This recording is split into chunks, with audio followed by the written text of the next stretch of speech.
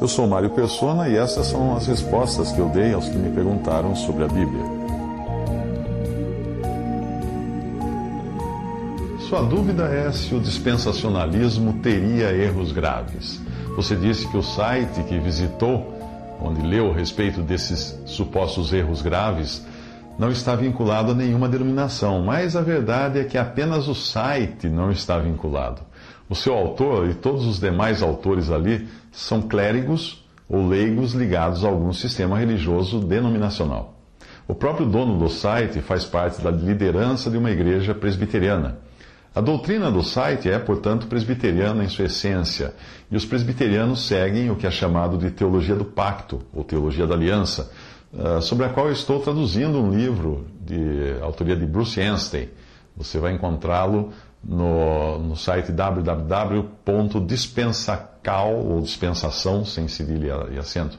Então seria www.dispensação.blogspot.com.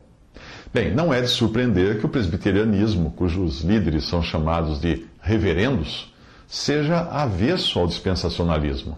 Mas não pense que o problema deles está na escatologia. O cerne da questão é que quando os irmãos do século XIX, como Darby, Kelly, McIntosh, Dennett, Faraday e muitos outros, quando esses irmãos resgataram a verdade da igreja e de sua posição distinta em relação a Israel, eles resgataram também o ensino de como a igreja deve funcionar, revelando assim a falta de fundamento bíblico para cargos e posições como reverendos, dirigindo a congregação, ou pastores, formados por cursos de teologia e ordenados por homens, e não o pastor, que é um dom dado por Cristo. É evidente que quando alguém contesta essa estrutura clerical e eclesiástica, não faltarão clérigos que se sentem ameaçados de perder os seus empregos e logo adotem então uma estratégia de demonizar tudo que os irmãos do século XIX, esses irmãos, escreveram sobre as dispensações e outros assuntos. O artigo que você enviou, chamado de Os Erros do Dispensacionalismo, e escrito pelo reverendo Ronald Henkel, chega a ser engraçado pela ingenuidade com que ele distorce o dispensacionalismo para depois apontar o que supostamente seriam erros. Ele começa citando a Bíblia de estudo Scofield, que foi escrita por outro reverendo, que meramente adotou parte do ensino dos irmãos do século XIX, mas deixou de fora aquilo que obviamente comprometeria a sua própria posição de líder de uma denominação. Então o autor do artigo fala também do que ele chama de erros flagrantes do dispensacionalismo, entre os quais estaria o que chama de método falho de interpretar as Escrituras, a saber, que o dispensacionalismo segue um literalismo escrito, que, como um escritor aponta, é realmente o literalismo dos fariseus, que não viram e não podiam ver que Cristo era um rei espiritual e assim o crucificaram.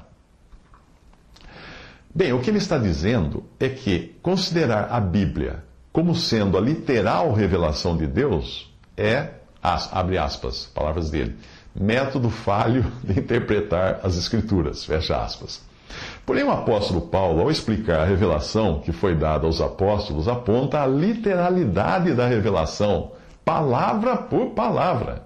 Ele diz assim: mas como está escrito, as coisas que o olho não viu e o ouvido não ouviu e não subiram ao coração do homem, são as que Deus preparou para os que o amam. Mas Deus nos revelou essas coisas pelo seu Espírito, porque o Espírito penetra todas as coisas, ainda as profundezas de Deus. Porque qual dos homens sabe as coisas do homem, senão o Espírito do homem que nele está? Assim também ninguém sabe as coisas de Deus, senão o Espírito de Deus.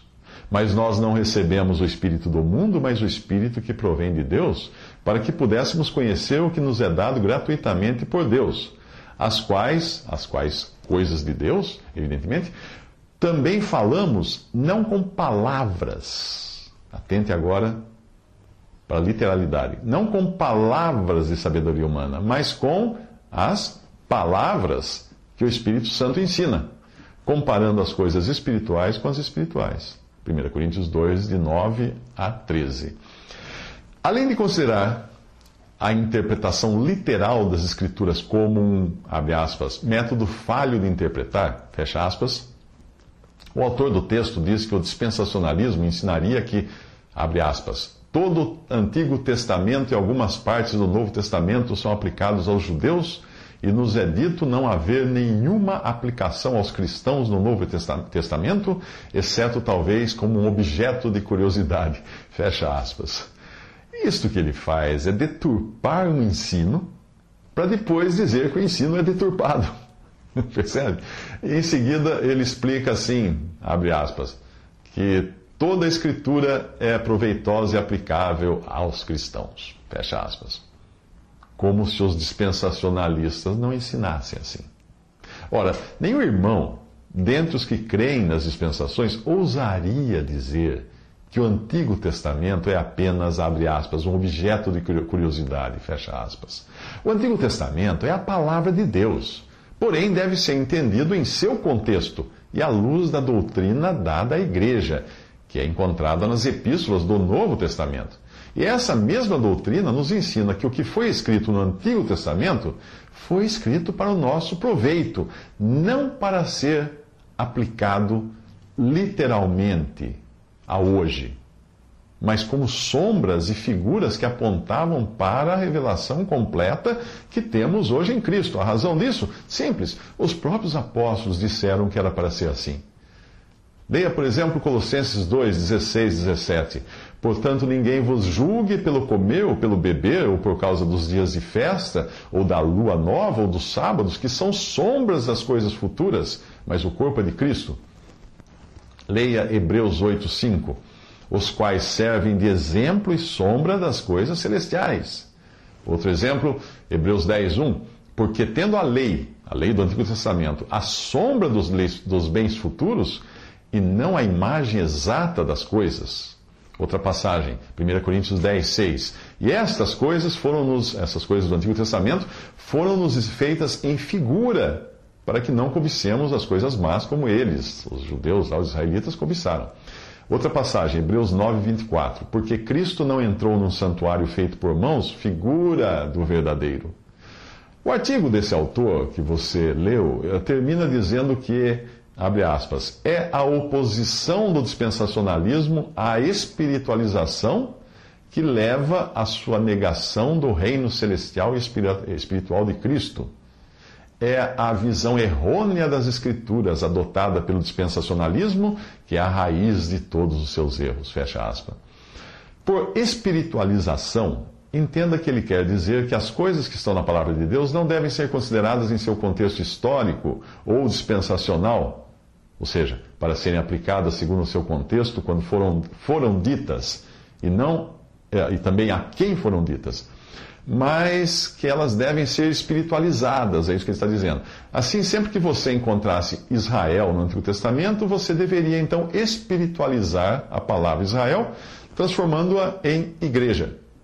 Mas se o autor do artigo tivesse lido o que está na primeira edição da Bíblia King James, de 1535, teria visto este comentário de Miles Coverdale, que está no prefácio daquela primeira edição. Ele escreveu assim: será de grande auxílio para entenderes as Escrituras se atentares não apenas para o que é dito ou escrito, mas de quem e para quem, com que palavras, em que época, onde, com que intenção, em quais circunstâncias e considerando o que vem antes e o que vem depois.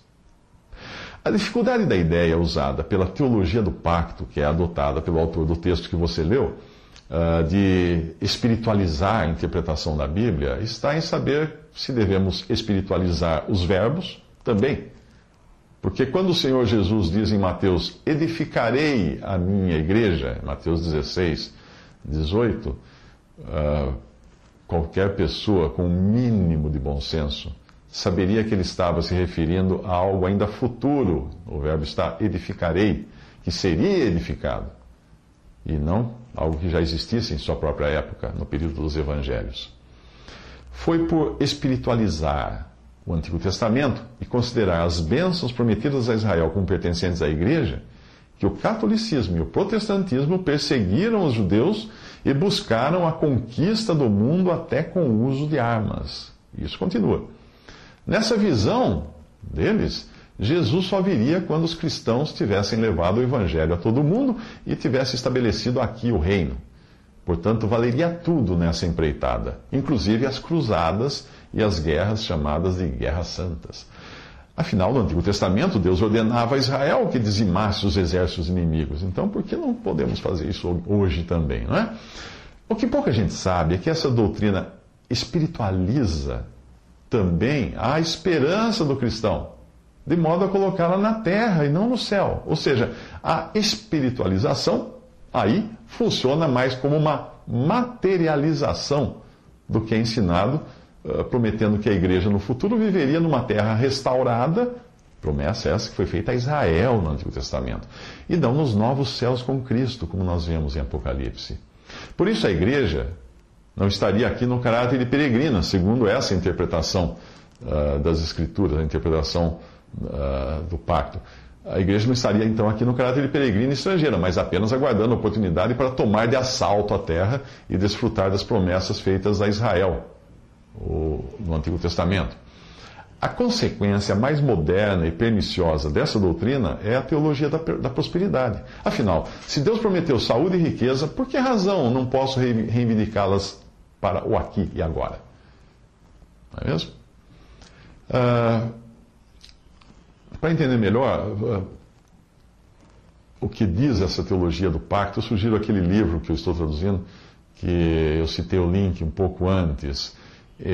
Nessa teologia acreditam as igrejas católica, ortodoxa, luterana, anglicana, episcopal, congregacional, presbiteriana, menonita, cristã reformada e algumas ramificações das igrejas metodista, batista, nazareno, adventista, etc. Mas não são todos os clérigos que têm essa aversão aos ensinos dos irmãos do século XIX, como Darby, Kelly, McIntosh e outros, como essa versão é demonstrada pelo autor desse artigo que você leu.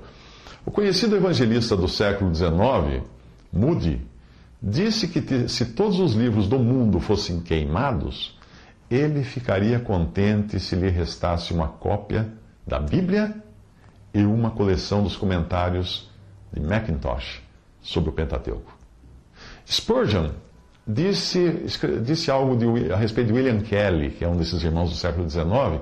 Ele comentou que William Kelly era um escritor eminente da escola exclusivista de Plymouth. Ele chamava assim os irmãos do século XIX que se reuniam somente no nome do Senhor. E ele continua dizendo que William Kelly expõe habilmente as Escrituras, mas com um toque peculiar do seu partido teológico. E diz também que Kelly é um homem que, nascido para o universo, estreitou a sua mente para um movimento. Penton, outro pastor protestante, disse que o movimento dos irmãos, ele está se referindo aos irmãos que congregavam ao nome do Senhor somente no século XIX, portanto, o movimento dos irmãos e a sua importância é muito maior que a reforma. E Griffith Thomas, clérigo anglicano, disse que entre os filhos de Deus foram eles, referindo a esses autores do século XIX, os mais capazes de dividir corretamente a palavra da verdade.